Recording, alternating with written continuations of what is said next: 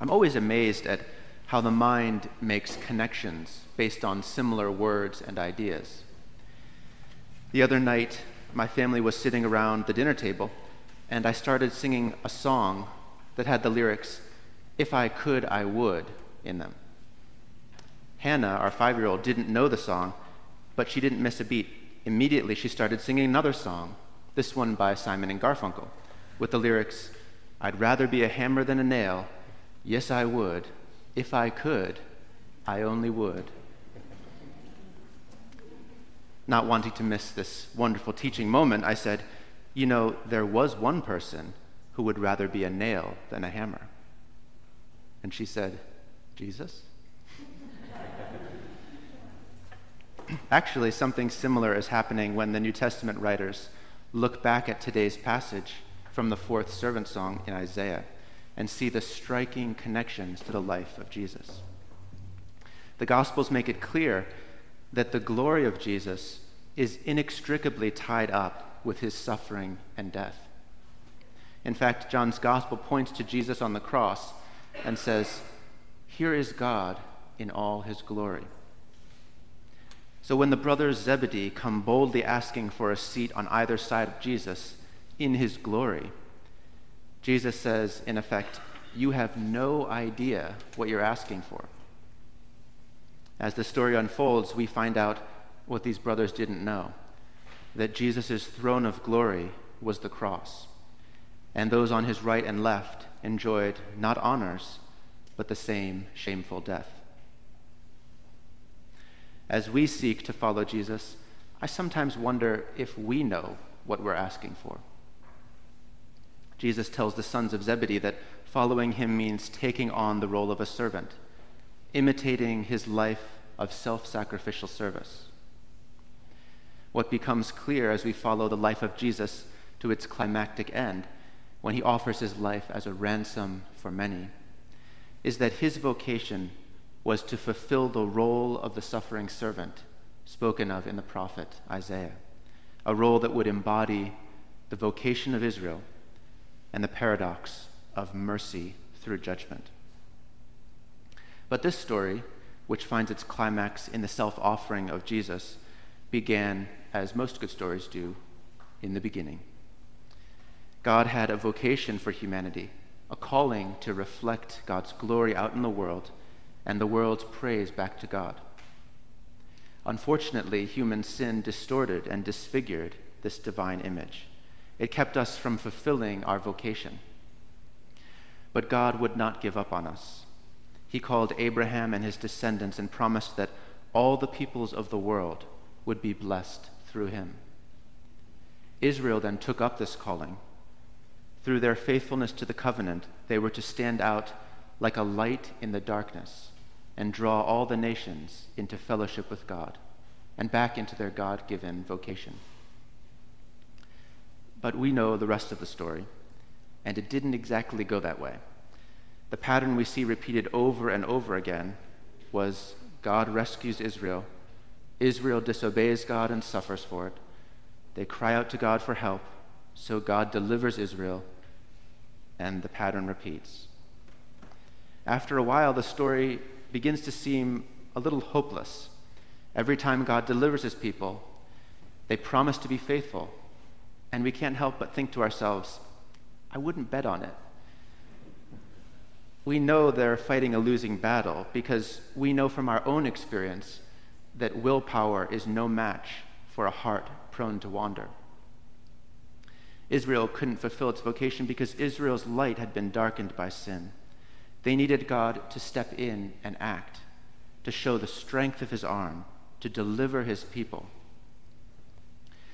But if the source of the problem is human sin, we might think, why couldn't God just forgive? Why does Isaiah speak of the need for someone to bear our iniquities? Now, it's easy to talk about forgiveness, but real forgiveness is costly. It's costly because our actions have real consequences. And we all know this from our own experience. When someone wrongs you by theft or violence or emotional trauma, you have only two options. You can either make them pay through justice or revenge, or you can forgive them. And if you choose to forgive them, the consequences of their actions don't magically disappear, as we all know. Rather, you bear the consequences yourself. This is one reason why God has always promised justice and mercy. They are both necessary for genuine forgiveness, and they're both expressions of God's love. Now, we understand God's promise of mercy, that He will make a way to restore us to relationship with Him, even if we don't deserve it. But God's promise of justice is just as important, that evil will not ultimately triumph, even if we're the ones who do it. In Isaiah's servant song, we see a powerful and mysterious vision of how God will satisfy both His mercy and His justice. Around the time Isaiah was writing, Israel thought that what they really needed was for God to fight for them, to bear His powerful arm and take care of their enemies once and for all. In this poem, however, Isaiah points to the startling and unexpected truth that the power of God's arm is not the power to crush our enemies, but the power to be crushed by our fiercest enemy, namely sin. To do the costly work of forgiveness by bearing the consequences we deserved but could not bear ourselves. To make possible a restored and renewed relationship to God. And so we sense in the language of the New Testament the great joy and amazement of the first Christians who saw that in the death of Jesus, this great paradox had finally been resolved. The righteous one, my servant, shall make many righteous, and he shall bear their iniquities. They saw in his death God's promise to bring both justice and mercy, to display his righteousness, his justice, by being both just and the justifier of the ungodly. And this is really the reason why Christianity is a religion of grace. At its heart, it's not about what we must do to earn God's favor, but about what God has already done to bestow his favor on the undeserving. And our gratitude for this gift of grace is meant to lead us to give our lives to him who gave his life for us. Just as Jesus became a servant for us, we too are called to be servants, not grasping at our rights, but freely laying them down for the sake of others.